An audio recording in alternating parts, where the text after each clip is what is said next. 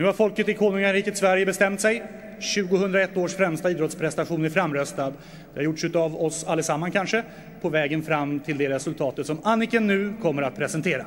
Totalt har 345 929 personer röstat. Och av dessa har vinnaren fått hela 205 459 röster. Det är rekord. Det måste det vara.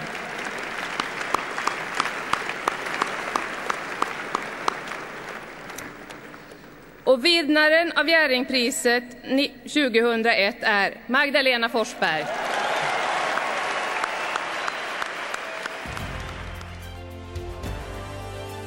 Världens bästa kvinnliga skidskytt har packat väskan för att bege sig till Pukeljuka i Slovenien för sitt 7:e världsmästerskap i skidskytte. Innan hon landar i Slovenien har hon redan 4 VM-guld sedan tidigare och vintern 2000-2001 hade hon vunnit i princip allt som går att vinna i världscupen. Guldförväntningarna var enorma. Alla kameror är riktade mot den då 33-åriga Magdalena Forsberg. Men under ytan är inte allt perfekt, utan hon har ont i ryggen och är utmattad. Det här är avsnitt 3 av Guldhjältarna. Magdalena Forsberg om hennes VM-guld i skidskytte. Säger varmt välkomna till avsnittet med Magdalena Forsberg. Det här är Guldhjältarna och vi frågar Magdalena direkt, hur är läget? Det är toppen, tack för att jag får vara här. Superkul. Ja. Du har kommit till Stockholm också? Kul att få komma till Stockholm. Ja, det är rätt ofta jag är här, men i de här tiderna så har det ju inte varit lika ofta som det brukar. Nej, hållit dig hemma under sommaren en del. Hållit mig hemma väldigt länge, ska det jag säga. Sen typ mars. Ja. När vi pratade i telefon där i mitten av sommaren, då var det 9 grader. Kommer du ihåg det? Det var ju några dagar där det var riktigt sådär tråkigt väder, men sen har det varit väldigt fina dagar också. Och nu har det varit så varmt på slutet så att det räcker. Nu kan det få börja bli höst. Ja, men jag tror man får nästan säga det. Idag är måndag. Det känns som att det är den första dagen där det nalkas mot höst sådär. Så att, vi får väl tacka sommaren och blicka framåt helt enkelt. Tack sommaren. Det var fantastiskt. Ja, vad säger du? Ska vi köra igång intervjun? Vi tänkte ju gå igenom din otroliga karriär och fokusera på några fantastiska prestationer som du helt enkelt har lyckats med här i din karriär som framförallt skidskytt då. Men från början då så är ju du uppvuxen i Ullånger söder om Örnsköldsvik, och hur såg förutsättningarna ut för dig att liksom bli så bra på idrott som du faktiskt blev i den orten? Så det var bra förutsättningar, för det finns ju inte sådana små orter, så det är klart utbudet saker att sysselsätta sig med som liksom bara kommer serverat är ju inte enormt, utan du får ju liksom själv ha en egen vilja och ta dig an saker och ting. Men det fanns en skidklubb och det fanns också friidrottsklubb. Och jag höll på också med lite gymnastik, så jag höll på med lite utförsåkning. Och jag hade, min mamma var engagerad i skidklubben och min morbror också. Och jag hade mycket kompisar som var med och tävlade. Då blir det lätt att man hamnar där. Och jag hade fantastisk stöttning under hela uppväxten och i början på min skidkarriär. Från början var det naturligtvis mest lek. Men det funkar bra. Sen bodde jag kvar där tills jag började skidgymnasiet och då bar det väg ut och pröva vingarna på andra ställen. Men jag tycker att det var bra ställe att växa upp på och jag trivdes toppen. Ja. Är det inte förrän skidgymnasiet som du tar det här beslutet om vilken sport det blir? Det var nog kanske lite tidigare än så. Men jag höll ju på med friidrott ganska länge och sprang lite orientering och sådär. Men det var alltid ändå längdåkningen som var det som jag liksom satsade på. Ja. Sen tog jag de andra idrotterna som bra träning. Okej. Vad var det som gjorde att du blev kär i längdskidåkningen? Men det var, skulle jag tro, mycket där att det gick bra. Att jag nådde bra resultat. Och då är det lätt hänt att man tycker att det är kul förstås.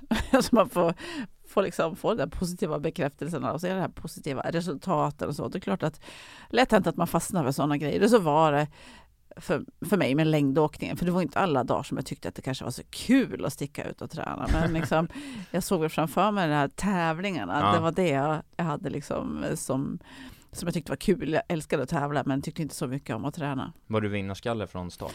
Jag var vinnarskalle från start. Ja. Lite sådär väl mycket ibland kanske, och kanske inte alltid var bästa förlorarna eller på den tiden. Hur ser det ut idag med tävlingar? Om du sätter in i... Om jag är vinnarskalle? Ja, kortspel mot vem som helst. Så här är det. I saker som jag känner att det här klarar jag av, det här är jag bra på, då vill jag bra gärna vinna. Ja.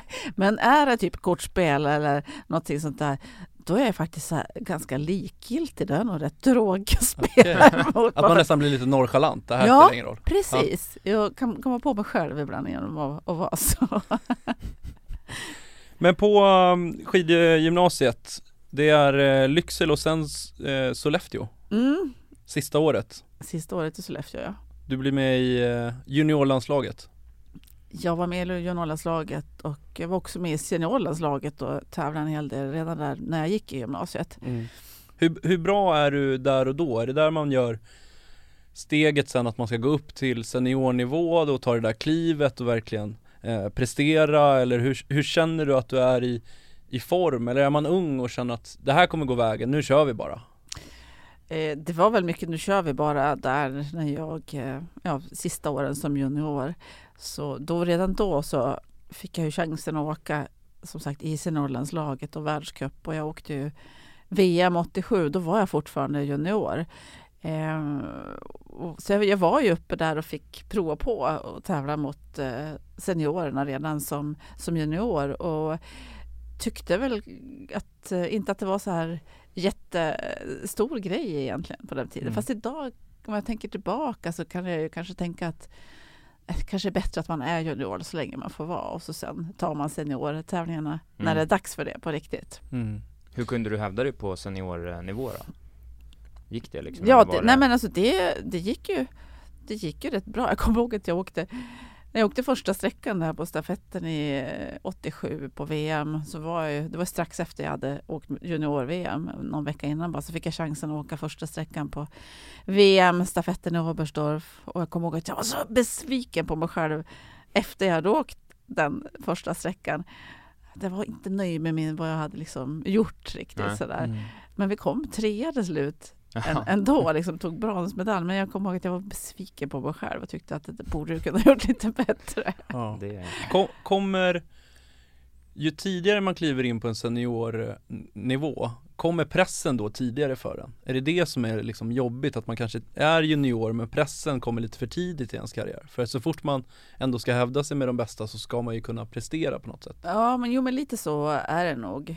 Jag var tidigt ute i hetluften där och det blir ju en extra press. Jag kommer ihåg att som junior då få ställa sig där i VM-stafettlag, visst kände jag press på mig att vi hade liksom kanske andra seniorer runt om mig som inte fick chansen att åka det här laget. Och nu fick jag som junior chansen, kanske kom och tog lite deras plats också. Klart, och det kändes ju också, blev ju också en liten press. Ja. Så.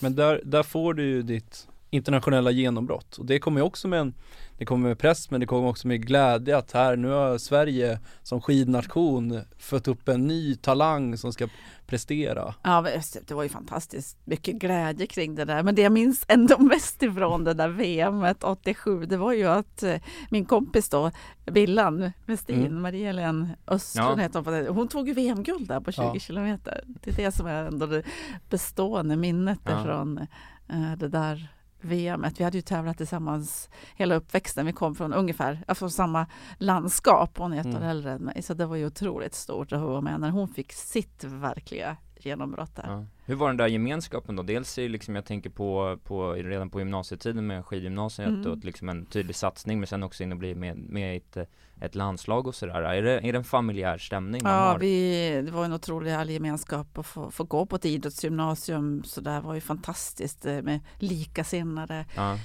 Vi var ett fantastiskt härligt gäng både i Sollefteå och i Lycksele där jag då gick 3 år. Ja.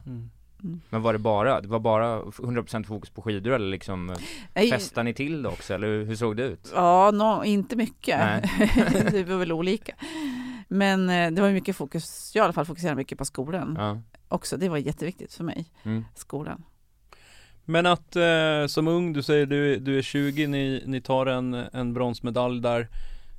vad gör det med den tävlingsidrottande Magda som vill liksom framåt och få en sån framgång tidigt? Och det kan ju vara lätt hänt att man blir liksom mätt och nöjd och glad och kanske stoppa utvecklingen därför. Men jag blev inte det, utan jag liksom såg ju framåt och vill ju fortsätta och utvecklas. Så det har alltid varit och är också min stora drivkraft. Det är att känna att jag utvecklas och liksom går framåt i det jag gör. När kände du med längdskidåkningen att nu går jag inte längre framåt? Ja, det var ju faktiskt så att det var det som till slut ledde till att jag faktiskt bytte sport. Att jag kände att nej, men nu står jag och stampar här och jag har försökt att ändra träningen. Jag har försökt allt tyckte jag och det händer inget. Jag måste få känna att jag går framåt igen, att jag lär mig någonting nytt. Och det var ju när jag var 25-26, det var då det började. Och det bytte sen också då, när jag var 27 till skidskytte. Just med det som mål, att känna att jag utvecklas och gick framåt och lärde mig nya saker. Jag hade inte som mål att jag skulle bli världsmästare eller någonting sånt där just då när jag bytte, utan det var det bara den här känslan av att utvecklas och gå framåt som var målet. Men det fanns aldrig tankar på att så här, nu har jag tränat så mycket, nu har jag lagt om, det funkar inte, jag lägger av? Jo, den tanken fanns visst också där. Men ändå så kände jag väl att det lockade så mycket. Jag tyckte det var så himla kul. Vi hade ju testat skidskytte. Och tyckte att det var så vansinnigt roligt. Så att jag vad blev skillnaden mot vanliga längdskidor? Liksom? Men det var ju just den här kombinationen, 2 grejer. Och så mycket mer. Och just skyttet fastnade jag för direkt och tyckte det var så kul. Och just det här också, jag kände att gud, vad dålig jag är skjuta. Kan jag bli bättre på? Hur svårt kan det vara? Alltså, det måste ju vara så att om jag skjuter 10 000 skott då utvecklas jag och blir en bättre skytt än jag är idag när jag typ har skjutit 100. Och då så kände jag att ja, men då har jag något, då har jag kanske fått den där känslan och glädjen igen av att ha lärt mig nya saker, den som jag då saknar. Jag behövde få någon sån, för jag kände mig rätt nedtryckt i skosulorna och behövde få den här liksom framgångskänslan. Vissa, vi har ju sett det nu med andra som byter idrotter ändå inom samma kategori. Hur möttes du av när du bestämde dig? Ja, men jag ska byta till skidskytte. Ja, inom skidskyttevärlden, i skidskytte-Sverige så tog man emot mig med öppna armar, verkligen. Då tyckte jag att det var väldigt skoj. Och inom längdåkningen så tyckte man väl kanske att har hon fått en knäpp i huvudet nu? Finns det en hierarki emellan? Ja, men lite grann så är det ju. Men jag kände ju det, att nej, men så för mig själv. Så jag struntar i vad de tycker och tänker. Så nu gör jag det här för jag känner att jag behövde göra en förändring. Minns du liksom, hur ramlade du in? När sköt du ditt första liksom, jag kommer så väl ihåg när jag åkte upp där på skjutvallen eller på skidskyttestadion i Sundsvall första gången. Och då var min man med, för han hade skjutit någon gång i lumpen skidskytte, så tänkte han skulle visa mig. Och jag kommer ihåg att jag åkte dit och det var lite kallt. Jag hade min oljerock på mig och liksom ner och skulle försöka skjuta. Jag tyckte det var så svårt, det där remmer runt armen. Det var bara besvärligt, liksom, jättesvårt. Och sen då nästa gång när jag åkte dit, då vet jag att då åkte jag dit själv och hade med liksom skidor och bössa, och jag klev upp där på skjutvallen och det var klubben hade träning den kvällen, och jag minns jag stod där rakt upp och ner och så sa hej, är det någon som kan lära mig att skjuta? Otroligt. Ja, på den vägen är det. Ja. Men vad liksom föranledde, var det liksom, visste du från scratch att du ville byta till just skidskytte, eller tittade du åt andra typer? Nej, jag tittade inte på någonting annat. Nej, det var bara en slump egentligen att jag blev övertalad att testa och så tyckte att det var vansinnigt kul. Berätta om ditt första möte med den tyske tränaren Wolfgang Pichler. Minns du det? Oh ja. Första gången ni ses? Första gången vi träffas minns jag, det var ett träningsläger tidigt på säsongen. Det måste ju ha varit i maj då, i första lägret i Dala-Järna som vi hade då, mellanslaget. Och jag tyckte att han var väldigt speciell. Ja. Men då hade du bestämt dig, jag ska testa skidskytte, eller bestämde du för att du visste att här finns en tränare med potential? Nej, men första året då jag hade bestämt mig, alltså min första säsong hade vi inte Wolfgang som tränare. Utan då var det Tommy Höglund från Torsby då, boende nu i Mora, han som var förbundskapten. Men sen efter första säsongen då förbundet bestämt att nu ska vi ska ha ny tränare. Och då är man ju alltid så att alla förändringar är jobbiga och onödiga, tycker man. Så här, vad ska det vara nödvändigt, tyckte man väl. Men då blev det så att Wolfgang och Leif Andersson sökte den här tjänsten tillsammans då. Wolfgang som ansvarig för den fysiska biten och Leif för skyttebiten. Wolfgang hade ju varit tränare till Leif tidigare, när Leif var aktiv skidskytt. Han var ju med och tog brons i OS 92 i Albertville. Stafettherrarna tog skidskyttestafetten, tog de ju där brons. Så de sökte den tjänsten tillsammans och då blev det man fick möta där då i Dala-Järna. Ja. Men en sak som jag inte glömmer då, det var efter vi hade tränat en vecka lägret, så sista kvällen så hade vi men personliga samtal med oss alla. Så frågade Wolfgang vad jag hade som mål. Vad min målsättning var då, så sa jag att jag vill bli världsmästare. Ja. Och han skrattade inte åt mig eller tyckte att det var dum i huvudet, utan han bara okej. Följ mitt träningsprogram, gör som jag säger, så tar jag ansvar för dina resultat. Okej. Och det var ju liksom något helt fantastiskt att få höra. Ja. För mig i alla fall. Jag hade ju gått och varit rätt osäker på hur ska jag träna, vad ska jag göra, titta hit och dit på den, vad gör den och hur gör de, och kanske man ska ta lite här, lite där. Men då kände jag att jag kör bara en linje och så tar han ansvar för mina resultat. Ja. Men vilket otroligt möte så här med facit på handen då, att ni kunde enas om en sån sak direkt liksom. Och sen när man det var häftigt. Ja. Men hur lägger man om träning? Hur börjar man med skyttedelen? Hur får man, är det bara skjuta, vinkla om lite, skjuta, eller hur sker den tekniska träningen? Ja, sköt kan man väl säga. Och jag är ganska mycket självlärd när det gäller skytte. Inte så här grundskolad på något vis egentligen, utan har liksom lärt mig mycket själv och kommit fram till så här hur jag själv vill stå och så där. Sen har jag fått lite tips och så på vägen, men mycket är jag själv. Och då, det är både för- och nackdelar med det. Fördelen är liksom att jag själv har mycket ansvar för det jag gör och kanske behöver tänka lite mer hela tiden på vad för skott det tar och sådär. Men nackdelen är ju att när jag hamnar fel så kan det kanske ta längre tid för mig att hitta tillbaka till liksom rätt bra skytteform igen, än om jag hade en tränare som liksom var där och såg de här små grejerna som jag då gjorde fel. Så det finns både för- och nackdelar med det. Hur såg det ut i relation till de andra då, som liksom hade haft det här som disciplin längre än dig, tänker jag? Var du liksom annorlunda tränad på något vis? Alltså var du bättre på skidor än dem? Eller? Jag kommer så väl ihåg där i början av karriären. Vi hade någon sån här mental coach som var inne. Vi hade det några gånger. Det var ju jättenyttigt, har jag insett så här efterhand. Så höll vi på att prata om det här med siktbild. Ja. Att alla skulle rita upp sin siktbild.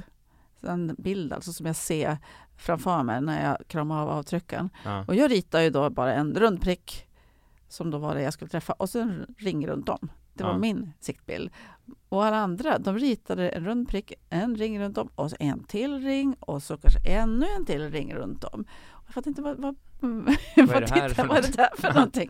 Det var rätt så lustigt att vi hade lite olika siktbilder. Jag försökte hela tiden bara göra det så enkelt som möjligt, förenkla allting. Och det var ju väldigt förenklat att bara se den där liksom innersta ringen runt där och strunta i de där andra eventuella ringarna som jag hade ju aldrig sett dem. Nej. Eller tänkt på dem. Så att jag vet inte om det kanske har att göra med att jag lärde mig mest själv och väldigt sent. Hur gick din första säsong som skidskytt? Min första riktiga säsong gick... Jag var ju supernöjd med säsongen och utvecklingen. Kanske framför allt det som var häftigast första säsongen. Det var kanske inte tävlingarna, utan det var just det att jag verkligen lärde mig någonting varje dag. Alltså jag kunde känna, jag var ju som en svamp som bara sög åt mig. Varje dag så fick jag lära mig nya saker. Och det var ju underbart för mig som verkligen suktar efter det. Jag känner att jag utvecklas och gick framåt då. Och resultatmässigt så vann jag faktiskt min första världscupseger redan första säsongen i januari i Ruhpolding. Och det var en lite lustig historia kring det, för jag hade ju aldrig skjutit fullt på en tävling tidigare. Det var en sprint, alltså 2 skjutningar. Och så fanns det en rysk tjej som hette Anfisa Retsova. Hon var ju jätteduktig längdåkerska. Och sen bytte hon till skidskytte också några år innan jag bytte. Ja. Så hon var ju väldigt duktig, snabb i spåret, men sköt inte så bra. Sköt oftast ganska mycket bom. Men just den här sprinttävlingen lyckas hon skjuta fullt.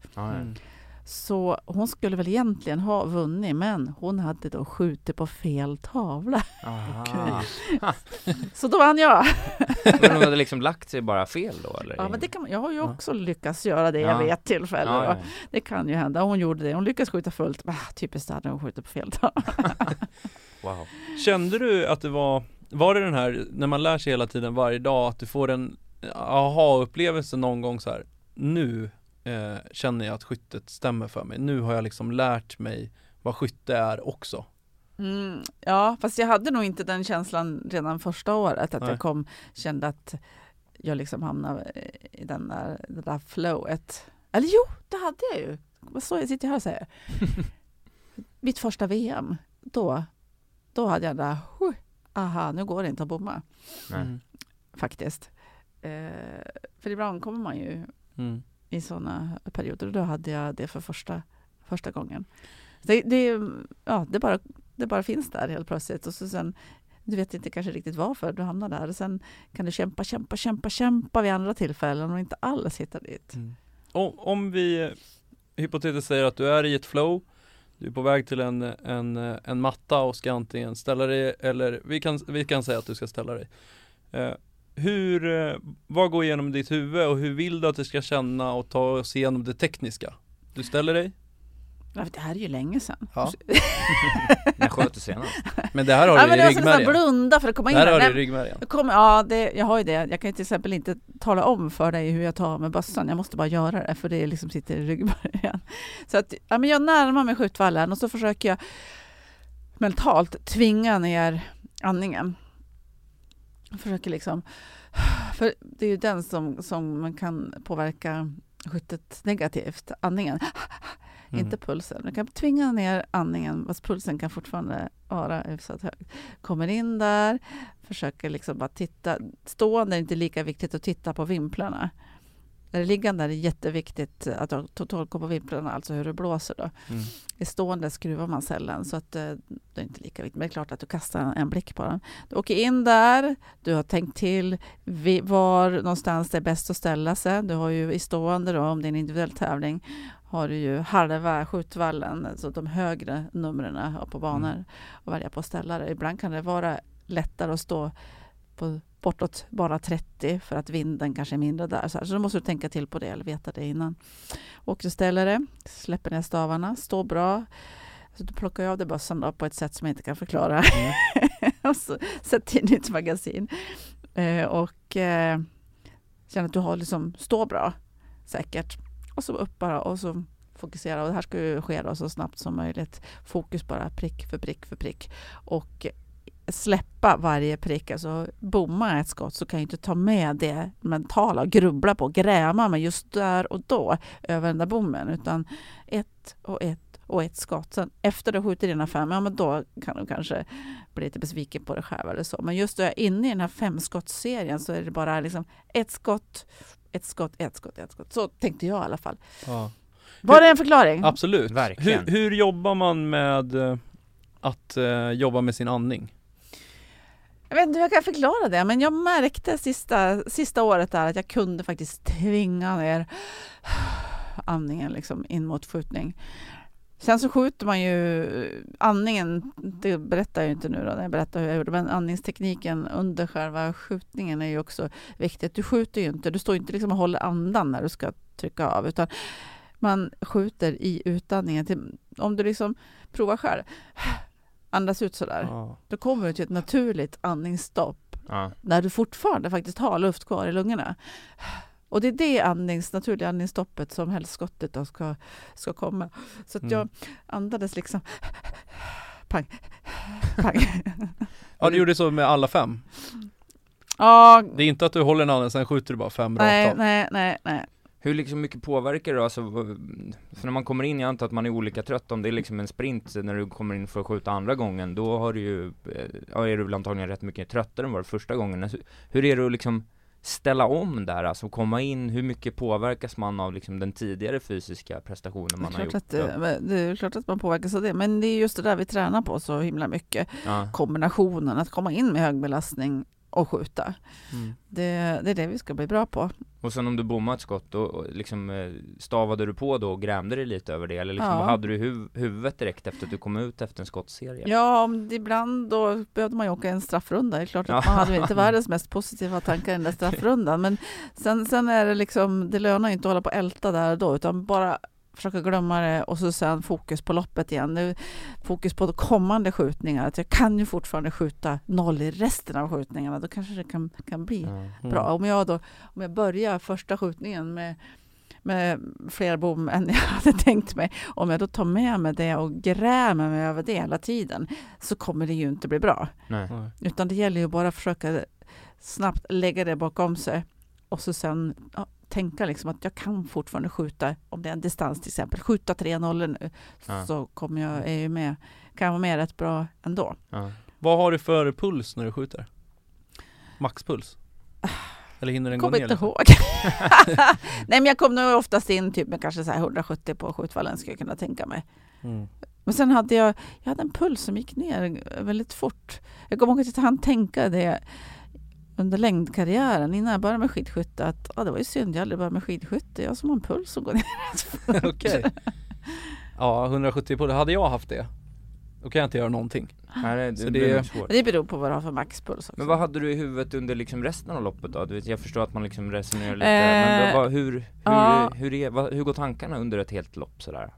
Ja, men man får försöka liksom att styra tankarna, för om de får sticka iväg med en dit de vill, så är det ju ofta inte åt det positiva hållet. Om tankarna bara får dra dit de vill med det, så är det lätt att man kanske bara fokuserar på fel saker och ältar det som har hänt och det där liksom. Då är man på fel väg. Utan hela tiden försöka styra upp det åt rätt håll, och de positiva möjligheterna och hela loppet, vara offensiv. Vad ska jag tänka på till nästa skjutning och sådana där saker. Det lönar ju inte under loppet, som jag sa tidigare, med hålla på älta det som hände tidigare, utan det där får jag ta sen. Efter loppet, då får jag liksom reflektera, utvärdera. Det får jag ta sen. Jag kan inte göra det nu under tävlingen, för det kommer påverka mitt resultat idag negativt. Det är jätteviktigt. Inför världscupsäsongen 96-97, vad hade du för personliga förväntningar på dig inför den säsongen? Jag hade säkert bara förväntningarna att liksom utvecklas och nå liksom en nivå högre. För jag hade ju haft mina första säsonger liksom en seger varje år, och sen resultatet blev lite bättre. Jag var 5 första året i totala cupen, 5 andra året i totala cupen. Så jag ville ju lite högre då. Vad hade Wolfgang för förväntningar? Han hade säkert förhoppningarna att jag skulle vinna. Ja, men började du känna där, när man ändå är 5 i världscupen, att det börjar komma förväntningar från förbund och från media och från publik, att så här, är det nu man ska ta de här kliven? Jag hade nog inte riktigt, jag tror inte där och då att jag kände av så mycket utifrån förväntningar. Det var liksom ingen att jag kände av någon press eller så där. Då var det bara kul med skidskytte. Ja.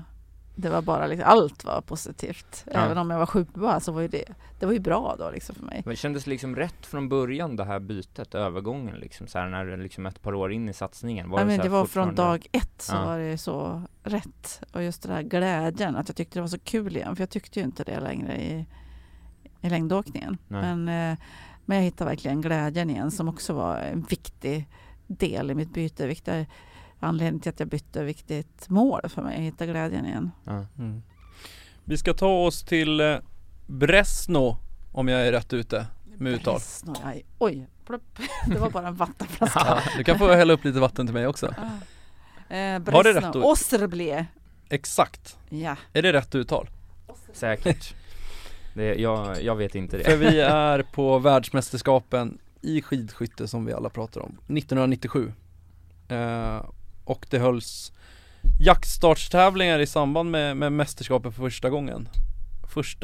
1 februari. Vad är känslan när du åkte dit? Minns du det? Känslan när jag åkte dit? Jag tror att jag hade...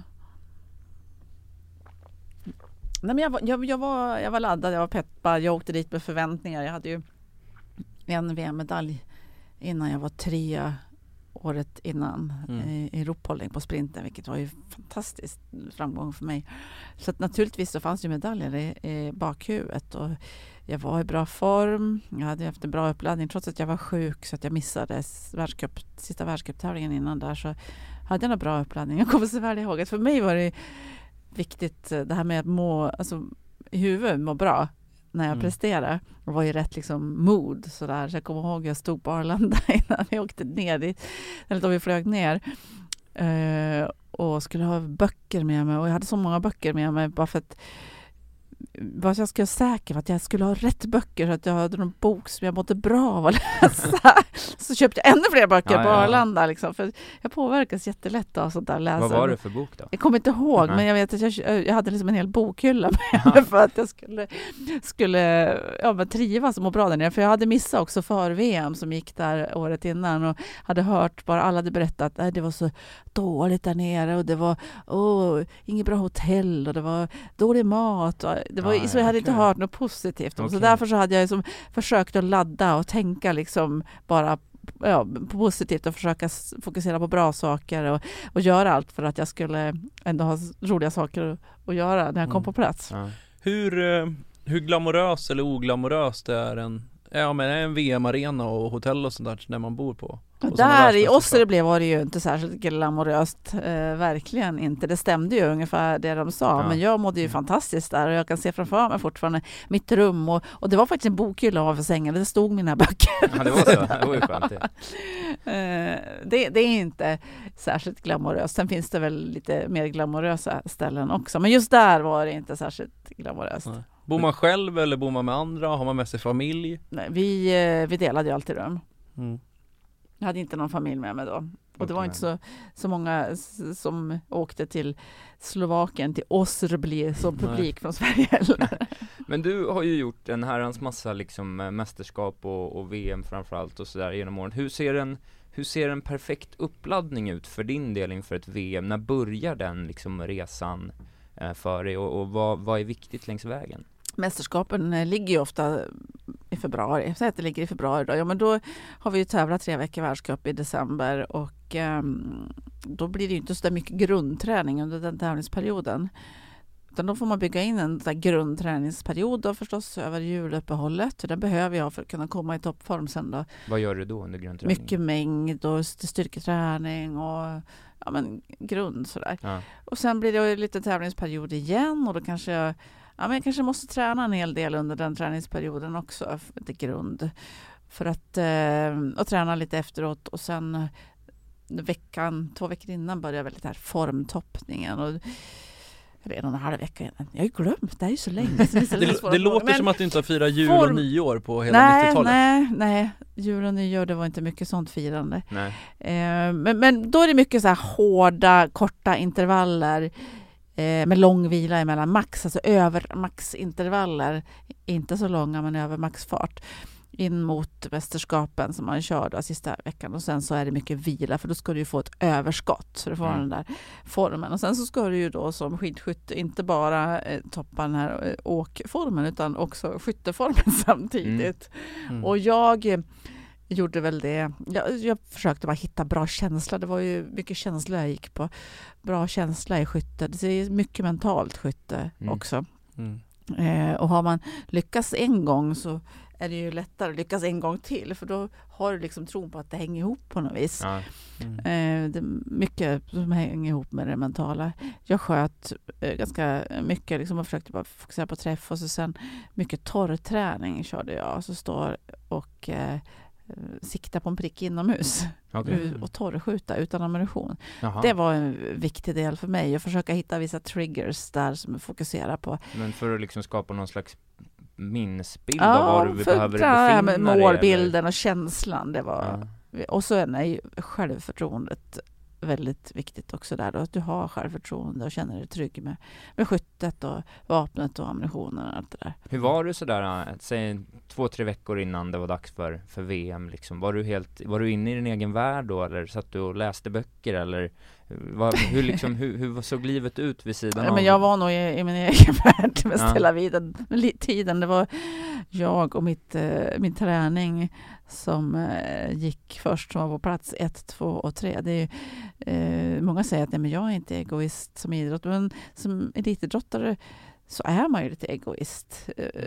Man behöver nästan vara det, för man får lägga så mycket annat åt sidan. I alla fall säger jag till själv, så får man ju lägga mycket annat åt sidan. Det här med för att hålla sig frisk, vilka man träffar. Och kan ju inte hålla på att träffa de som är förkylda veckorna innan ett mästerskap eller ens aldrig under säsong. Det kan ju vara att de där hemma är, som vi sa om jul, är förkylda på julen. Ja, men alltså, tyvärr, då kan jag inte fira jul hemma. Så att på så sätt så behöver man ju kanske vara lite egoist. Även fast det inte är så kul att vara det här några gånger. Du har haft som vi har ju nu upplevt ett coronahalvår. Ja, men det var ju det normala för mig liksom. Då, det här med att ta i hand, det tyckte man ju absolut inte om.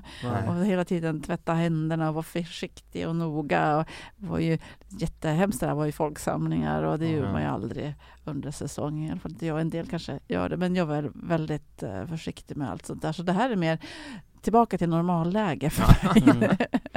Du är redo att gå ut och köra lite grundträning när du träffar så här lite folk. Det är liksom läge för det.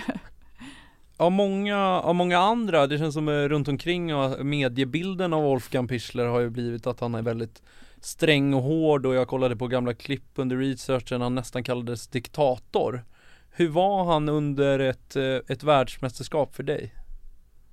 Ja, men han blev lite nervös också. Men han var viktig för mig. Han var ju, alltså han framställs ju som elak och hård och allt det där, men han är en otroligt varm människa också, som verkligen bryr sig om sina aktiva, det måste jag säga. Han, till exempel när vi var på lägen i Ruhpolding, så varje morgon åkte han ju på ett bageri och köpte färskt bröd åt oss när vi liksom, vi bodde ju hus eller lägenhet där. Och på söndagar fick jag croissanter, för han visste att jag älskade det. Det var vilodoppssöndagar, så köpte han det. Men på ett mästerskap så, men han var ju lite nervös också. Det märktes på honom att då var han lite extra spänd. Men otroligt viktig för mig. Jag litar på honom till liksom 200%. Så han var också viktig på den här mentala biten för min del. Och, jag litar också på hans upplägg då, inför mästerskapen och det här med formtoppning och så. Och tror man på det man gör, så kan man ju prestera på en högre nivå. Det tror jag är jätteviktigt. Hur förhåller man sig till väder och vind? Om vi låter säga att vi är på VM. Går man ut, det första man gör när man vaknar, så kollar man vad det är för väder. Blir det nästan som att man blir meteorolog, bara för man måste hålla koll på allt hela tiden, och hur kommer det skifta under tävling? Och... ja, fast du tänker kanske på att det är för utrustningen, för vallan och så, men då hade vi ju ett team som skötte vår utrustning. Det behövde vi inte göra själva. Och jag var väldigt bra på att lägga över hela det ansvaret för utrustningen på det teamet, och inte blanda mig i det, utan jag visste att det här kan de bäst. Skulle jag blanda mig i det här, så blir det bara total pannkaka. Så att men jag försökte bara gilla läget och lita på att de kunde sitt jobb på alla bästa sätt, och det kunde de. Men det är klart att man ändå var lite intresserad av, blir det med jobbet för, eller blir det liksom det mitt favoritföre, eller hur kommer det utvecklas? Kommer det vara före eller starta långt fram i fältet eller långt bak? Väder och vind tittar jag nog mest på för liksom hur det skulle bli att skjuta. För är det väldigt mycket vind, så är det ju, kan det vara chansartat också, det här med skyttet, och det blir framförallt väldigt mycket svårare än om det är vindstilla. Vad var ditt favoritföre då? Och favoritväder? Det kommer att bli faktiskt, för vi hade oftast fantastiskt bra skidor just när det var lite blött och skitig snö. Så här hade vi hittat liksom, Ja, eller vallarna, teknikerna hade hittat formeln som var väldigt bra där då. Sen var det ju alltid kul att åka när det är snabb före. Det värsta föret, det var ny snö, det var inte så förtjust i. Och mjukt så här lösa spår. Det är nog inte så många som tycker om det. Det där med vallabodarna liksom mellan, det känns ju som att det är lite mytomspunnet. Hur var det liksom? Var det industrispionage mellan ryska och svenska vallabodarna där? Hur var stämningen runt omkring med alla de där aspekterna? Det får du nog fråga vallarna om. Det kan bli ett eget avsnitt. Men de har ju liksom en liten tävling i tävlingen. Ja. Förstås mellan vallarna för att hitta den där absolut bästa lösningen på gatan med utrustning just den dagen. Ja. I jaktstarten på VM 97 så står du sida vid sida med ukrainskan Olena Subrilova i det stående skyttet. Kommer du ihåg känslan? Jag kommer ihåg tanken, för att du tänker på sista skjutningen där. För att jag hade slarvat, gjort så här misstag i den andra skjutningen, det är liggande, stående där. Där jag av misstag hade repeterat ut ett skott. Så när jag ska skjuta mitt 5:e skott så finns det ingen skott i loppet. Jag hade bara 4 skott där då. Så att jag fick då plocka ett reservskott, ladda för hand, och Sobrilova han åka iväg. Jag tappar en massa tid. Det där fanns ju i mitt bakhuvud på sista skjutningen och förstås. Det fanns i mitt bakhuvud hela sista varvet. Hon fick den där lilla luckan över det där skyttet och det höll hon hela tiden. Den lilla luckan.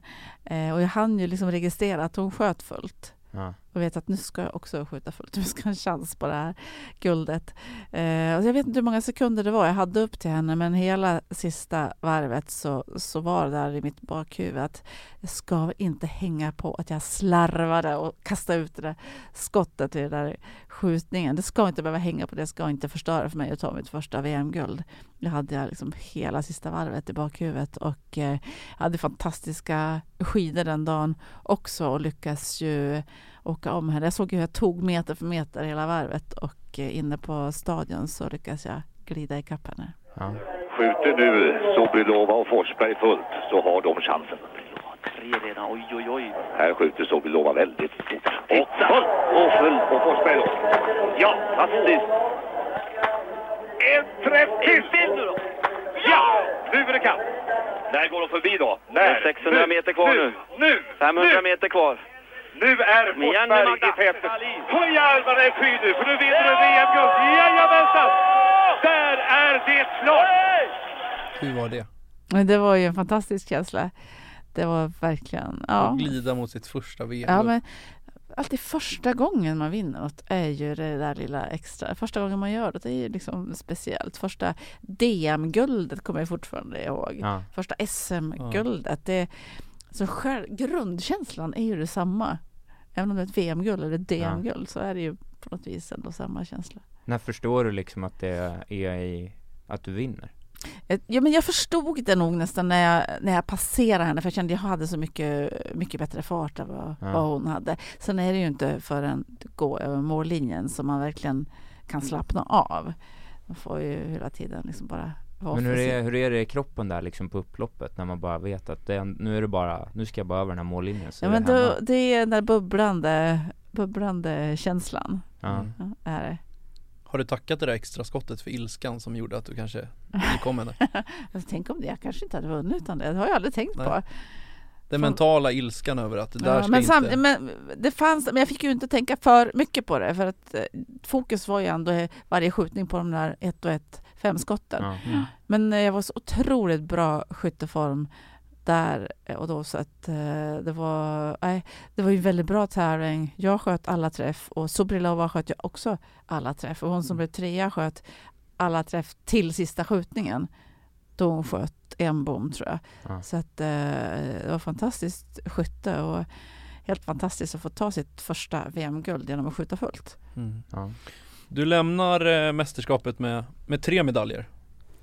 2 guld och 1 brons. Ja, jag hade ju bra utgångsläge inför den jaktstarten, för jag hade varit 3 i sprinten. Och så vann jag också distanstävlingen. Det var en sån tillfälle när man var inne i den här zonen i flytet, när det bara rullar på. Oj, jag vann igen. Nytt VM-guld alltså till Magdalena Forsberg. Hon har under några dagars tid här i Osrebry gått från stjärna till, vill jag påstå, superstjärna. Nu är hon damskidskyttets stora affischnamn. Ja, men hur svårt kan det vara ungefär? Då allting känns jättelätt. Och sen kan du komma till en annan tävlingsvecka där allt är bara en fight. Ja, det går inte alls. Hur är det att komma hem? Hur är mottagandet när man kommer hem från ett sånt mästerskap? Landar man i det efter när man redan är där, eller krävs det att komma hem? Krävs det tid för reflektion? Eller? Jag landade aldrig i... Jag fick ett fantastiskt mottagande, kommer jag ihåg, när jag kom hem där. Jag blev helt chockad. Men jag landade inte i det här liksom att allt som kommer ikapp mig riktigt och jag förstår vad jag har gjort. Det har jag aldrig landat i förrän där i april, slutet av april, början på maj faktiskt. Det har varit så flera tillfällen där efter säsongen att jag har varit så upp i det och så fokuserad på det jag ska göra. Och bara hela tiden lagt det jag gjorde idag. Ja, men det lägger jag, nu tar jag med mig det jag kan lära från det, så lägger jag det bakom mig och så är det fokus nästa uppgift. Så jag har varit dålig att njuta där och då i stunden liksom av framgången. Men att sen då efter säsongen, då har jag helt plötsligt vaknat upp en morgon och så, ja, i det här fallet med VM-guld, så liksom, jag kommer ihåg tillfällen när jag har liksom smakat på det här ordet världsmästare. Världsmästare? Ja, men jag är ju faktiskt världsmästare. Först liksom långt senare så har jag förstått det. Ja. Det är ju otroligt. Men det var mitt sätt att jobba för att liksom kunna hålla fokus hela tiden och inte bli liksom så nöjd och glad efter att ha vunnit tävling till exempel, så att jag inte kunde fokusera på nästa lopp. Jag hade svårt med det i början av karriären. Då var jag ofta så nöjd så att då blev det dåligt nästa lopp. Men jag ville ju försöka prestera bra lopp efter lopp. Så då började jag jobba på det här sättet och verkligen skriva ner och reflektera efter varje dag. Alltså, vad var bra idag? Vad kan jag tänka på till nästa gång? Vad ska jag förbättra till nästa gång? Och det var ett otroligt bra sätt att jobba på. Och det är ett bra sätt att jobba på vad man än gör. Du skrev dagbok, eller hur? Ja. Och då skrev du ner de små reflektionerna. Vad var bra? Inte liksom vad var dåligt idag, utan vad var bra? Det finns alltid något bra, även om det hade gått. Det måste finnas något bra. Ibland fick jag ju leta väldigt länge och hitta någonting bra. Kämpaglöd. Ja. Och sen så skrev jag inte vad var dåligt, utan vad ska jag tänka på till nästa gång? Försöka få den här liksom positiva twisten. Står det någonstans i dagboken, idag blev jag folkkär av svenska folket? Nej. Det blir du 97. Tilldelas också Jerringpriset. Du blir folkkär. Det är ju ett ord som är svårt för vem som helst att ta på. Det är något bara för mig också. Det är något alla unisont bara känner att du är. Ja, det var väldigt svårt att förstå det. Det tog jag aldrig riktigt så där in heller under karriären, utan det blev nog efter karriären som jag började förstå det där, hur trots de här Jerringprisen så var det som att jag var hela tiden på väg framåt och nästa uppgift, nästa utmaning. Så först efter karriären så insåg jag, så sjönk det in det där med otroligt folkkär jag ändå var. Är får man nog säga. Ja, tack. Det är ju fantastiskt att få vara det fortfarande. Men jag läste ju aldrig om mig själv i media. Jag tittade aldrig på inslag med mig själv eller någonting sånt. Så att jag tog aldrig riktigt in vilket genomslag det hade. Även om jag fick en massa brev. Och det var ju brev på den tiden. Så var det som att det gick aldrig riktigt in förrän när jag hade åkt min sista tävling och började tillåta mig och ta till mig allt det där. Det var kanske också en typ av försvarsmekanism från min sida. Och att inte vilja ta in det för att på så sätt på något vis kunna vara kvar i min bubbla på något vis. Du vinner ju Jerringpriset där 97, 98, 00 och 01. Men under samma period så har du också en otrolig liksom, alltså du fortsätter ju prestera på absoluta toppnivå idrottsmässigt liksom. Du var bara fortsatt helt inne i sporten liksom. Ja, men det var det viktigaste för mig. Det var ju mina mål och fortsätta och prestera som jag ville på topp. Och det var ju också en otrolig drivkraft för mig min sista säsong. 2001-2002. Jag hade ju bestämt då 2 år innan att det här är min sista säsong. Den dagen ska jag sluta. Ja. Där i mars, 24 mars, Holmenkollen. Ja. Sista världscuptävlingen. Och en ytterligare drivkraft den säsongen, det var just att jag ville fortsätta prestera och vara på topp. Få sluta på topp. Jag hade fått hört att det var väldigt vanligt att idrottare som sagt att det här är min sista säsong, att man då kanske blir lite sämre resultatmässigt. Och kände att det vill jag inte vara med om. Så det var en extra tändvätska. Innan vi pratar om de åren innan du slutar, så när du sa mycket brev, hur mycket är mycket brev? Kom det brev dagligen? Ja, jag fick väldigt mycket och mycket gåvor skickade till mig. Ja, det var så. Och sådär, ja. Så du hade som en stor människor. säck med brev bara? Nej, inte säckar varje dag. Nej. Nej, men om man samlar ihop? Ja, väldigt mycket. Mycket brev. Och då var det så saker, Anita gåvor. uppe i Umeå och har skickat grattis till. Gulliga människor som kanske hade stickat och sockar och skickat knivar. Ibland fick jag choklad. Ja, men fantastiskt mycket uppskattning. Ja, fint. Ja, jättefint. Jag undrar om det är så idag fortfarande. Eller om det bara skickas. Man får väl ett litet DM på Instagram kanske. Ja, precis. Det handskrivna brevet. Svårt att skicka choklad på Instagram. Ja. Ett presentkort kanske. Det känns som att man är mer anonym och hemlig idag.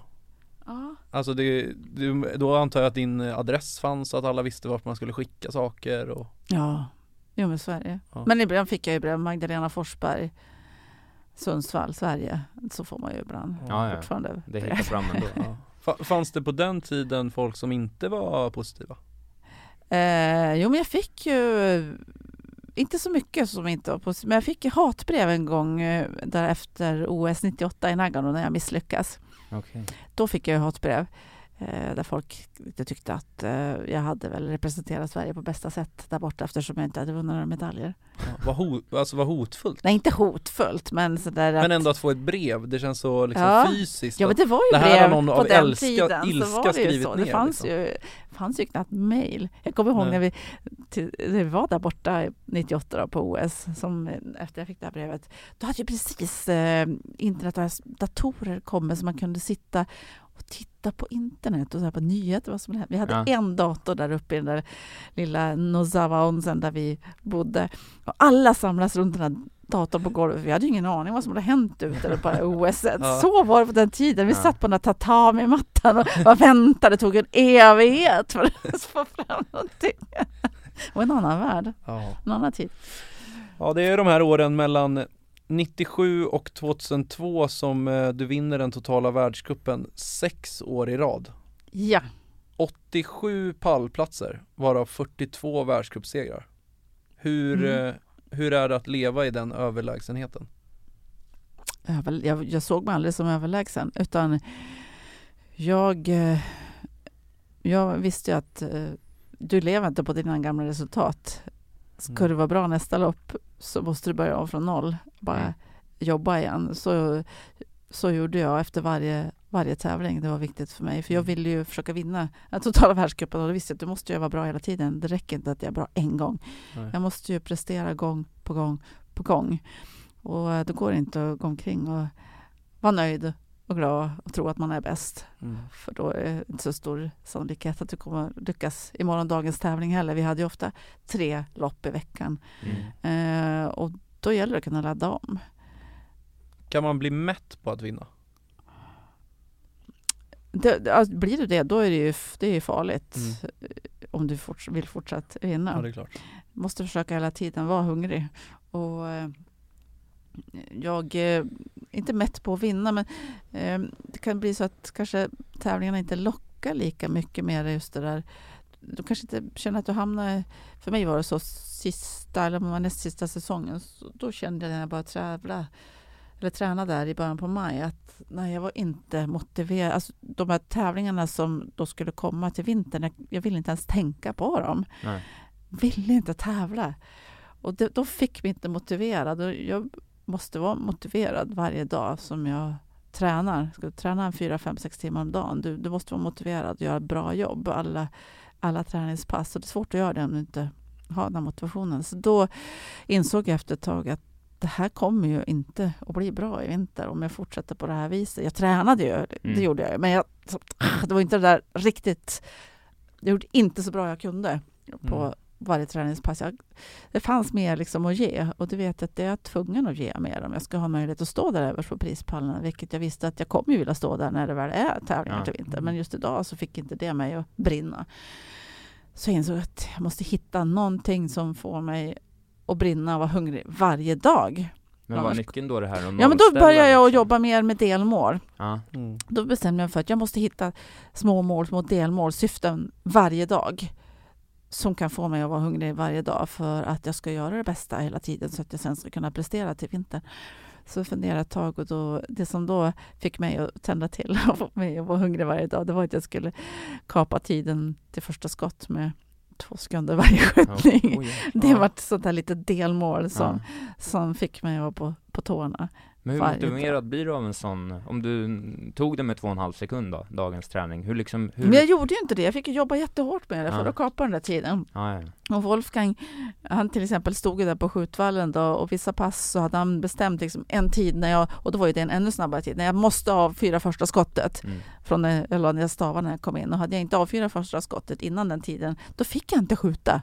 Bara stopp, du får åka iväg, du får inte skjuta.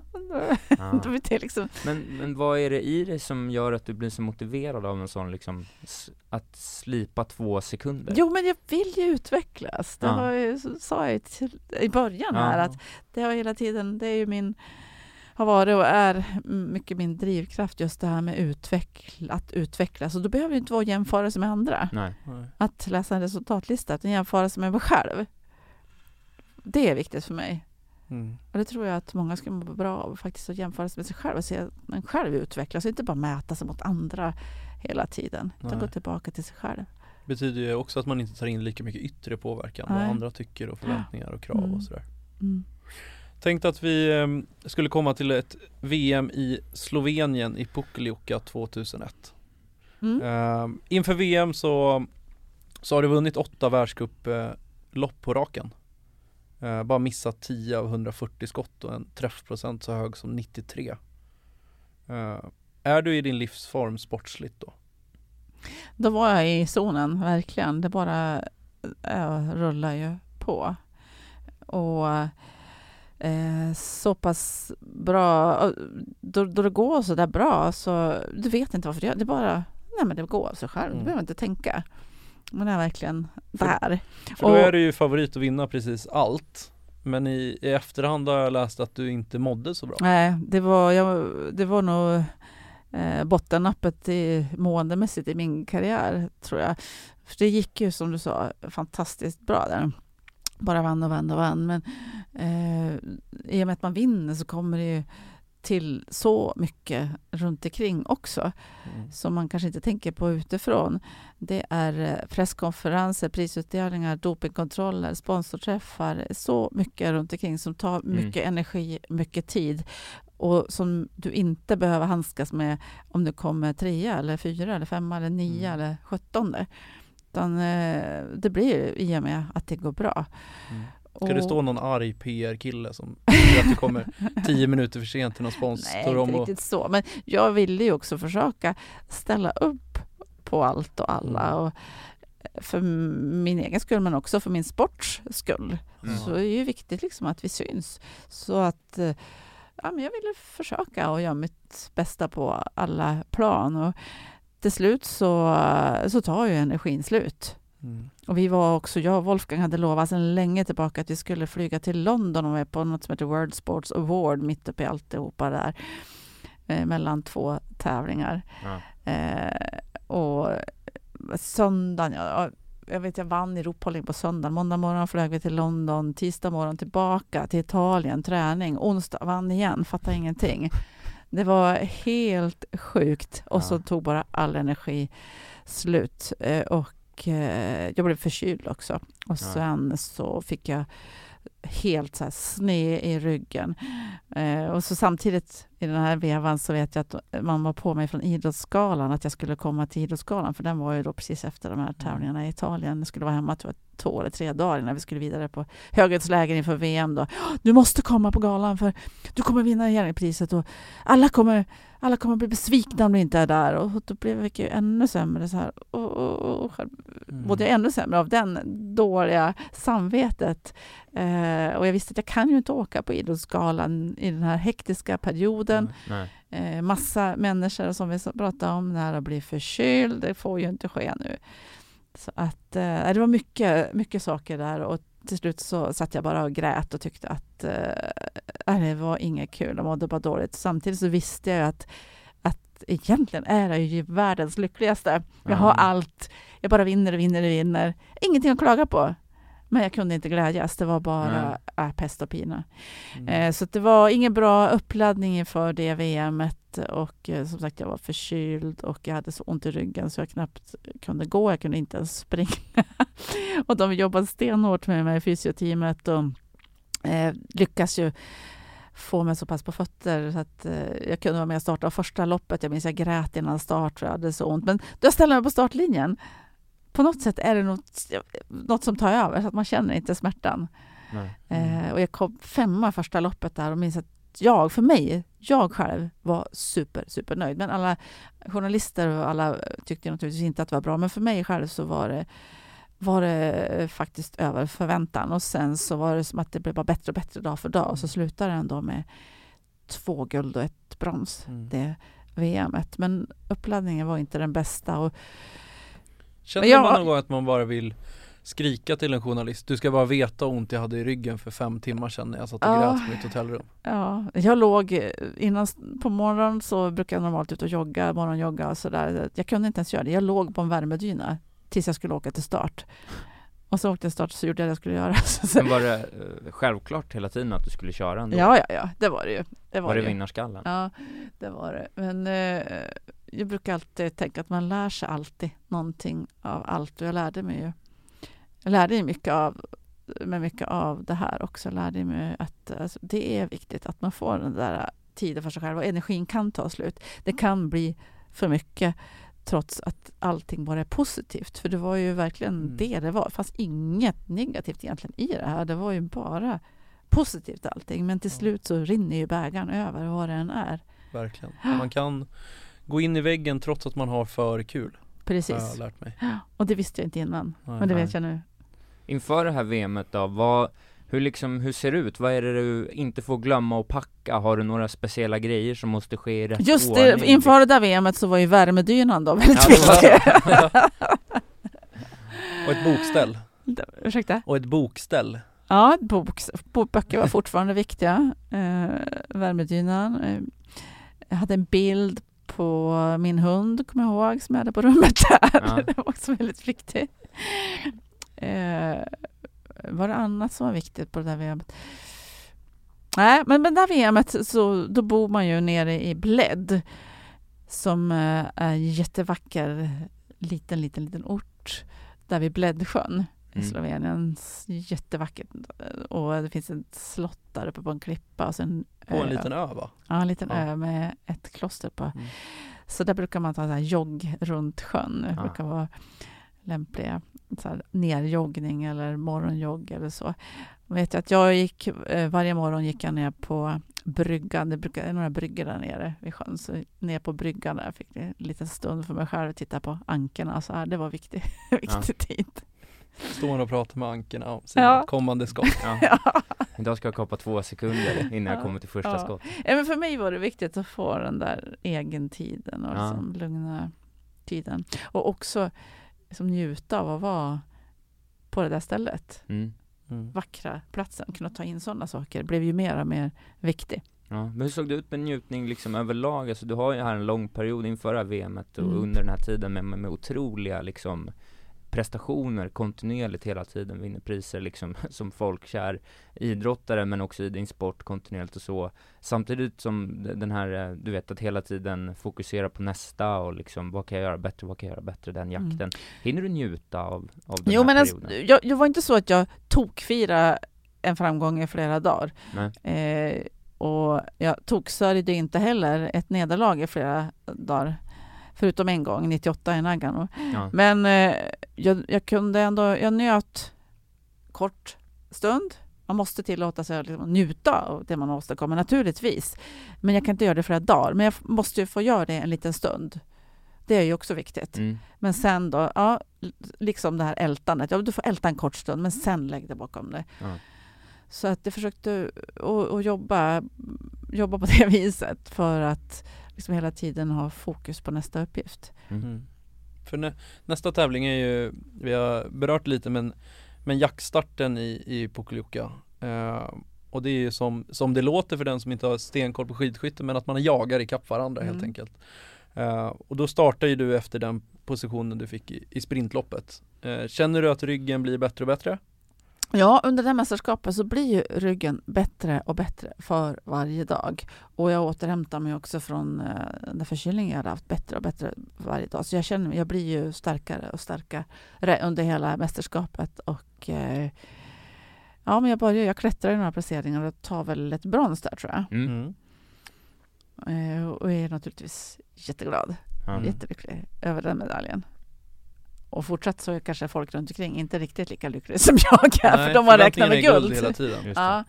Men för mig själv så vet jag att jag är väldigt nöjd. Ja. Men då kommer du 5:a, 6:a i första där och sen så kommer du 3:a nu och sen är det 15 kilometer distans då. Och har du liksom...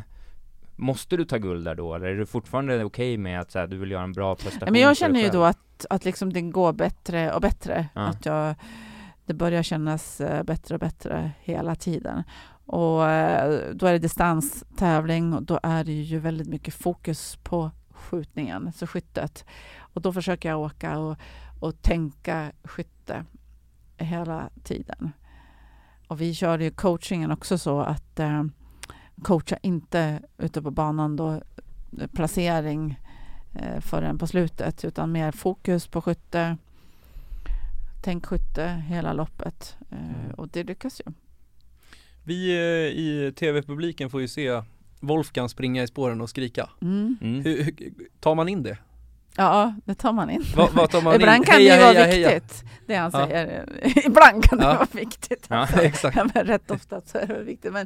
Men det kan ju vara väldigt viktigt det här med, är det 4 skjutningar så är det viktigt att man får rapporterat läget, alltså hur man har skjutit första liggande skjutningen. Ja. För det kan ju hända att man har liksom en placering av skjutbilden som är nära att det blir bom. Även om du skjuter 5 träff så kanske du är långt till höger eller långt upp, eller att du ligger på gränsen till bom. Då behöver du få veta det. Ta in den här informationen. Så den är ju viktig. Pratar han, vad hinner man säga på en sån liten kort sträcka när han liksom lufsar i termobrallor och skriker på sin tyska anfodda dialekt? Ja, han hinner ju visa en tavla där jag får se vad träffarna tar, det är vid ett tillfälle, oftast under loppet bara. Men sen så det viktiga är väl att han står där och att han är engagerad. Och det är han ju. Ja, extremt engagerad. Det är för mig otroligt viktigt. Hur förhåller du ner till de andras prestationer? Får du en uppdatering det också, eller har du koll på det själv? Eller? Det får jag ju. Inte så mycket under ett distanslopp, för då har vi kommit överens om det. Utan då får vi det på slutet först. Då får jag mer mot de andra. De första varven då ska jag mest köra i min egen bubbla. Kanske få coaching bara rena åktider, veta hur jag ligger till, vad håller för fart. Men sen får man ju ofta hela tiden i förhållande till andra vad jag ligger på för placering och så.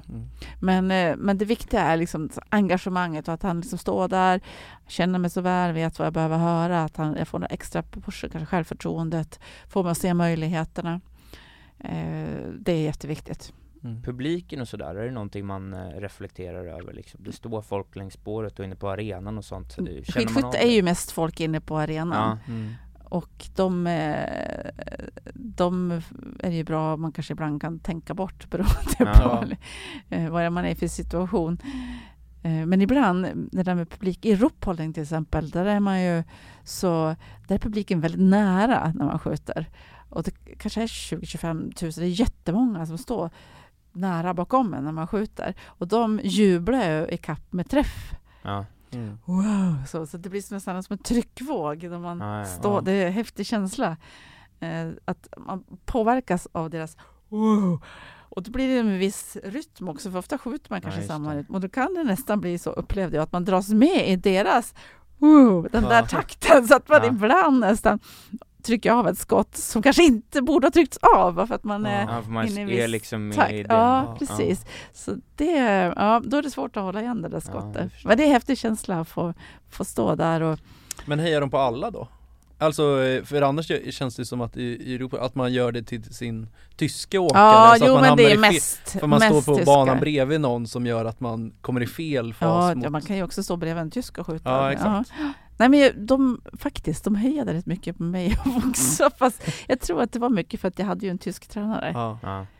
Kommer undan. Så, och sen så brukade jag också ställa upp och prata tyska i tysk tv om det var en intervju och så. Det tror jag också de uppskattar. Man försöker i alla fall prata deras språk. Jag svalde ändelserna så att de inte skulle märka grammatiska tillkortakommanden. Men du skjuter fullt på distansloppet i första, andra och tredje, och trots en bom så seglar du som etta med 37 sekunders marginal till norskan och bärgar ditt 5:e VM-guld. Om känslan var första VM-guldet att glida in. Hur är känslan efter 45 minuter skidskytte i kroppen med men jag kommer ihåg att det här var ju en jättehärlig känsla, eftersom jag hade haft lite uppförsbacke mot det här VM-guldet, så var ju känslan fantastisk. Men sen så, jag kommer ihåg mycket mer runt första segern än jag kommer ihåg runt 5:e. Samma är det med världscupsegrar också. Jag kommer ihåg första, men frågar de efter 9:e så nej, ingen aning. Men kan man mitt i ett VM hinna fira lite? Eller tänker man då att men det är massstart kvar? Nej, men man tänker att det är massstart kvar. Det är inget så här... Eller jag tänkte. Ja, du tänkte. Det är inte att man går ut Nej. Tar ett glas vin och äter med laget och känner att VM-guld. Nej. Hur är det då efter? Du har precis vunnit ett VM-guld här, ditt 5:e. Du vet att du har en ny tävling på gång. Snörar av dig skidorna, går och duschar, joggar ner och sen så... Fyller på med energi, käkar, går till rummet och läser en bok. Ja, där på det VM:et så vet jag att jag gick ner och satte mig och cyklade på testcykel i källaren där på hotellet efter middagen innan kvällsfikat. Men då gäller det att ladda in så mycket energi som möjligt och liksom återhämta kroppen, få massage och se till att ge sig själv de bästa förutsättningarna för nästa lopp då. Kvällsfikan, hade man det? Alltid. Det låter jättemysigt. Har inte du det? Nej. Vad åt ni då? Vi hade alltid fil och müsli, mackor, den som ville ha så här vid 9-tiden på kvällen. Eller senare. Det kan jag fortfarande ta. Vid 9-tiden och jag är så sugen på något gott, och då är det alltid fil och müsli.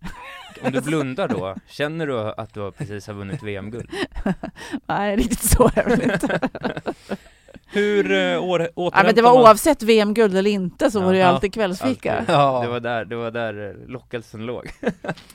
Hur återhämtar man sig däremellan då? För det måste man ju bli bäst på också i världen nästan. Men viktigt just den här om man sticker ut och joggar någonting, eller sätter sig på en testcykel och cyklar, eller om man åker lite skidor. Nu oftast så fanns det ju inte möjligheten att åka skidor efteråt då, eftersom om det har gått bra så är det så mycket annat som ska hända, så då får man ta den där nervarvningen när man kommer ner till hotellet sen. Jätteviktigt är den, och även om man har möjlighet och man kan få massage så är det också jätteviktigt. Och sen få i sig energi. Det börjar man ju redan direkt efter målgång. Att hälla i sig några såna återhämtningsdrycker, få i sig några kolhydrater och grejer. Det är direkt efter målgång. Det blir som rutiner som man har. Och det är en rutin är att ha en ryggsäck i målområdet med torra kläder från topp till tå och den där drycken i ryggsäcken. Så att så fort de går till mål byta allt från topp till tå för att hålla sig frisk, och sen i med den där drycken för att återhämta sig och för att minimera risken att drabbas av sjukdomar. Hade du några andra liksom rutiner eller små liksom undligheter? Alltså, var det något sånt du var tvungen att fixa som skulle vara tvungen att vara rätt? Liksom? Ja, men såna här, man får ju lite såna här måsten, lite trigger. Så en var att äta en bit choklad kvällen innan, alltid. En bit bra choklad. och måla naglarna. 75%. Ja, måla naglarna. Ja. Det kunde bli sån här kinderchoklad när man var Okej. utomlands. Måla naglarna. Ja. Och sen hade jag 10 höga hopp in i startområdet. Ja. En sån här 10 minuter innan man kommer dit och ställer ifrån sig bössan och grejerna. Så joggar man omkring där i det här lilla startområdet innan start. Så gjorde jag alltid 10 höga hopp. Det var min sista trigger. Ja. Men sen var du redo? Sen var jag redo. Mm. Pratar man med varandra i den lilla zonen? Nej, finns det någonting som är när jag kom psykningar? in där, då är jag i min egen värld. Mm. Bara fokuserad och stoppa i öronpropparna så jag inte hör någonting. Så det fanns ingen psykning liksom? Att Nej, man går och pratar med andra? Nej. Eller Nej, jag viskar upplevde inför en inte att det skjutning eller fanns psykningar. För man skulle kunna tänka sig att det gick att psyka jättemycket. Och man liksom råkar knuffa till någon när man åker in på skjutvallen eller någonting sånt där. Men nej, jag upplever ingenting sånt. Så inte när man åkte ut exakt mot skidvallen att man ropade något till någon annan? Nej. Nu valde du Nej, den men där jag tror att det är viktigt för mig var det viktigt att fokusera på det jag skulle göra. Men strunta i vad de andra gör, du ska göra din grej. Kunde det vara så här som barnsligt kanske, men att man kände att fan yes, bana 7, mitt favoritnummer? Ja, så kan det vara. Startnummer kan också vara så här, yes, jag fick 64. Det är ett turnummer. Ja. Och kan också vara att man har vissa orter där man vet att här brukar jag prestera bra. Och det är klart att det finns det då i bakhuvudet, så är ju sannolikheten att du ska prestera bra just där lite större. Som till exempel den här Pokljuka, Slovenien var ett sånt ställe. Vilka är topp 3 bra ställen? Pokljuka då, där har vi mina flesta VM-medaljer, men rophållning också förstås då, där jag tog min första världscupseger och min första VM-medalj. Då blir det lätt att man får så här, god känsla och lättare att prestera där. Så de två var väl, tror jag, de som jag hade mest sådana känslor till. Vilken var värst? Värst var från början var det Oberhof i Tyskland. För att? Ja, jag vet. Mitt första år som skidskytt, så första gången jag är där på världscup, så är det distanstävling. Jag skjuter fullt i första skjutningen. Vilket aldrig hade hänt sen att jag får höra ute på banan att jag leder loppet. Det hade ju aldrig hänt. Och började göra de här klassiska misstagen och se framför mig hur jag kanske vinner det där. Jag hade ju inte sett det framför mig i min vildaste fantasi innan dess att jag skulle kunna vinna en tävling. Allt som ska ske någon gång på riktigt måste ju ha skett först i tanken så här. Hade det ju inte gjort för mig. Och jag bara tänkte att jag kanske skulle vinna. Jag gör alla så här klassiska misstag, kommer in till nästa skjutning och skjuter 5 bom. Träffar inte en prick. Så det vart ju lite känslan till det stället och blev ju att här skjuter man mycket bom.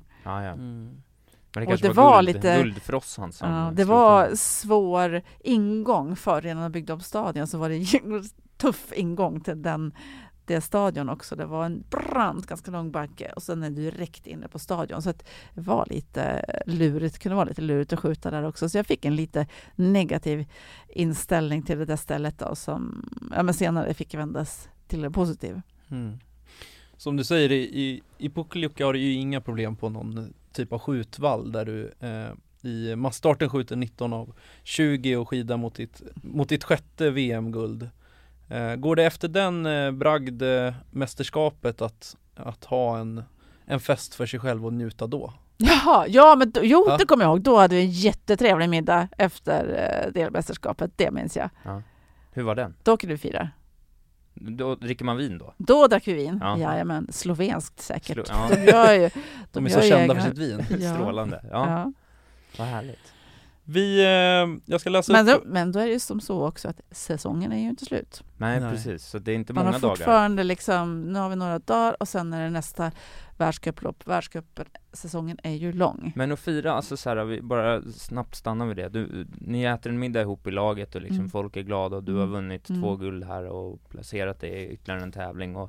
Men för egen del, vad är din lilla ritual? Alltså när du ändå personligen är så här... Min ritual? Ja, den som jag hade när jag var ute på mästerskap så där, och om det var så att jag vann en medalj så brukar jag hänga upp den på sänglampan. Så att när jag vaknade på morgonen efteråt så var det första jag såg, kunde ligga och titta på den. Det var min lilla ritual. Det är fint. Det är otroligt. Så här har Wolfgang Pichler, din tränare som vi har pratat om, beskrivit i en intervju med Expressen. Hon har verkligen allting som man behöver för att bli bäst i världen. Det räcker inte med rå talang, man behöver också arbetsvilja. Hon var alltid seriös och ville alltid bli bäst, och det blev hon. Men det var inget som man gjorde på en vecka. Hon hade samma disciplin och fokus under många, många år. Att bli bäst i världen kräver hårt arbete, och det la hon ner. Han fortsätter. Hon var en grym atlet. Hon hade en grym disciplin och arbetsvilja. Vi var ett riktigt bra team och kom nära varandra. Hon var alltid seriös och hade stor talang. Hon är en av de bästa kvinnliga idrottarna i hela världen genom alla tider. Ja, men vad har han sagt? Det har jag missat, men det värmer om man säger så.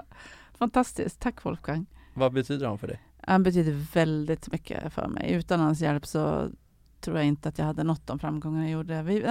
Precis som man säger, vi var ett väldigt bra team. Och vi har ju fortfarande kontakt. Vi rings lite nu och då. Ja, men vi har kamperat mycket ihop. Haft våra duster naturligtvis. Konstigt vore det väl annars. Men som jag sa tidigare, jag litar ju på honom till 200%. Och det är fantastiskt när man kan alltså ha det förtroendet för någon och veta att alltså det här upplägget, den här träningen, även om det känns oöverkomligt, så vet jag att om jag gör det här så är det bästa träning jag kan göra. Och då få ställa sig på startlinjen med den vetskapen är ju fantastiskt, verkligen. Det är så härligt att höra dig berätta om att det är honom du har sagt till också att du vill bli världsmästare. När man liksom knyter ihop säcken där lite över karriären, och man tar det här uttalandet från Wolfgang efter liksom alla meriter och alla guld och alla bragder genom åren, och sen så återknyter det till början där ert första möte egentligen börjar med just den här målsättningen. Hur är det att tänka tillbaks på en sån otrolig idrottsgärning? Men det är fantastiskt, och det är ju hårt jobb, alltså precis som man beskriver där. Man behöver vara disciplinerad. Disciplin har ju ofta så här lite negativ klang, men jag tycker det är fantastiskt med disciplin. För utan den så skulle jag aldrig liksom ha nått de här framgångarna. Det krävs så mycket disciplin. Och jag kanske var överdisciplinerad och så här liksom ville följa allting till punkt och pricka. Exakt, stod det 2 timmar den och den träningen, så var det. Det var inte 1:52 eller 1:57 eller någonting, utan är det 2 timmar. Viktigt av många anledningar, men väldigt viktigt för just det mentala för mig. För att jag ville veta när jag stod där på startlinjen, då skulle jag inte behöva stå där och börja fundera över, tveka på förberedelserna och kanske komma ihåg de här passen när jag hade fuskat.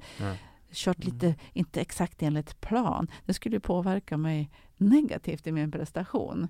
Alla kanske inte tänker så, men för mig var det i alla fall viktigt. Vad är du mest stolt över? Jag är mest stolt över att jag lyckas vinna totala världscupen 6 år på raken. Det är jag mest stolt över, för det krävs så otroligt mycket. Du ska ha väldigt mycket tur, förstås. Och du ska hålla dig frisk. Du får inte bli skadad. Alltså det är så mycket runt omkring också. Så att jag är väldigt stolt över just den saken. Gick det ett sus när Magda hade kommit till arenan när alla visste att... Nej, det tror jag inte. I så fall hörde jag det inte, för jag hade mina öronproppar i. Men som du säger, det är 6 år i rad i världscupen, 6 VM-guld, 1 VM-silver, 6 VM-brons, 2 OS-brons, brons i stafetten i VM i längdskidåkning, 4 Jerringpris. Det är ofattbart. Eller det är det ju inte, det har ju hänt. Det finns någon som har vunnit mer.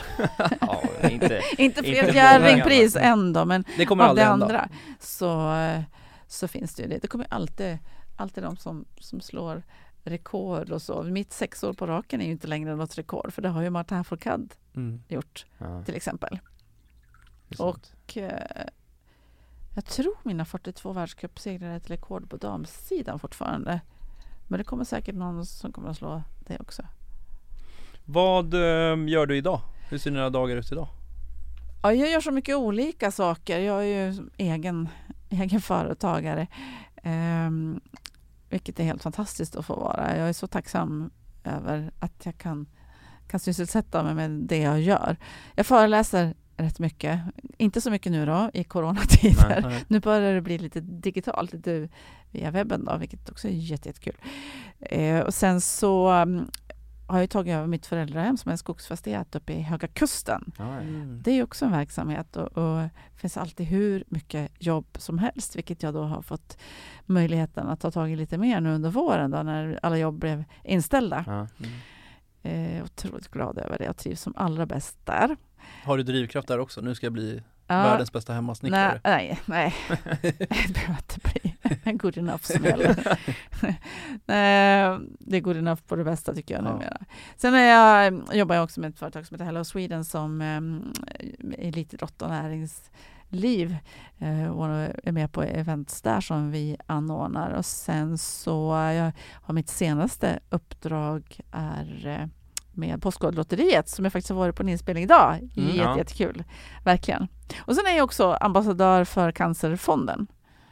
Vilket är också ett viktigt uppdrag. Viktigt att kunna sprida kunskap och information om cancer. Verkligen. Det kan man gå in och stötta tycker jag. Ja, alla som tyckte att det var härligt att lyssna på tycker jag ska gå in och skänka en slant. Precis, bli gärna månadsgivare. Ja. Hur ser det ut med träningen och sådär nu för tiden då? Ja, det borde jag kanske ha sagt. Vad gör du idag? Älskar fortfarande att träna. Jag behöver för de mår riktigt bra. Helst få göra något varje dag. Och då frågar jag alla, vad är det bästa träningen? Ja, men det är den som blir av. Jag är inte så att jag måste göra det och det kan bli vad som helst. Ibland, vissa dagar kanske det blir bara en promenad. Men jag springer, nu i sommar har jag sprungit nästan varje dag. Ja, det ser ut som enkelt. Du är en jäkel på milen alltså. Nej, alltså jag skulle säga jag är inte så vansinnigt snabb faktiskt. Jag gillar inte att maxa längre eller prestera, utan det är för att det är härligt som jag tränar.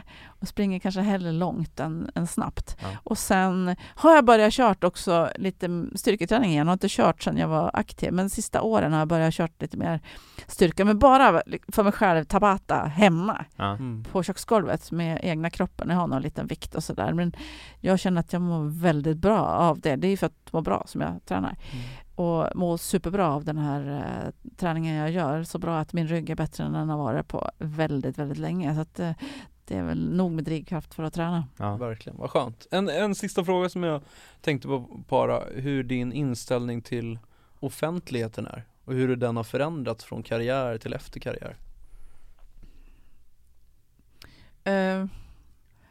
Ja, vad tänker du? Hur tänkte du då? Min inställning? Men att när för mig som har haft dig som idol när jag var liten, när du går här på Kungsgatan som vi sitter, så jag ser på dig och tänker, där är Magdalena Forsberg, den gamla skidskytten. Hon är ju kändis, eller hon har liksom presterat. Och det tänker många andra också. Men jag tänker inte på det. Nej. Jag tänker inte på det, att folk har så mycket koll på en. Ibland får man ju höra att fick höra att du var där och där. Bara, ja. Men jag tänker inte på det. Man kan säkert göra ett stort problem av det om man vill. Men för det mesta, folk uppskattar det man har gjort. Och allra mesta gånger om någon kommer fram så är det någonting positivt. Så att jag lider inte av det. Jag kan märka ibland, mina barn har jag inte tänkt på förrän, det tog ett bra tag när jag insåg varför. Men om jag var ute på stan och någonting och så kom det fram folk och pratade. Så men då pratar jag ju och liksom tycker att det är kul att prata om. Och barnen bara, kom nu. De tycker bara det är så jobbigt. Det är klart att jobbigt, de vill ju ha mig för sig själv. Så jag har ju förstått det så efterhand att de uppskattar inte så mycket. De struntar i Oberstdorf 98 exempelvis.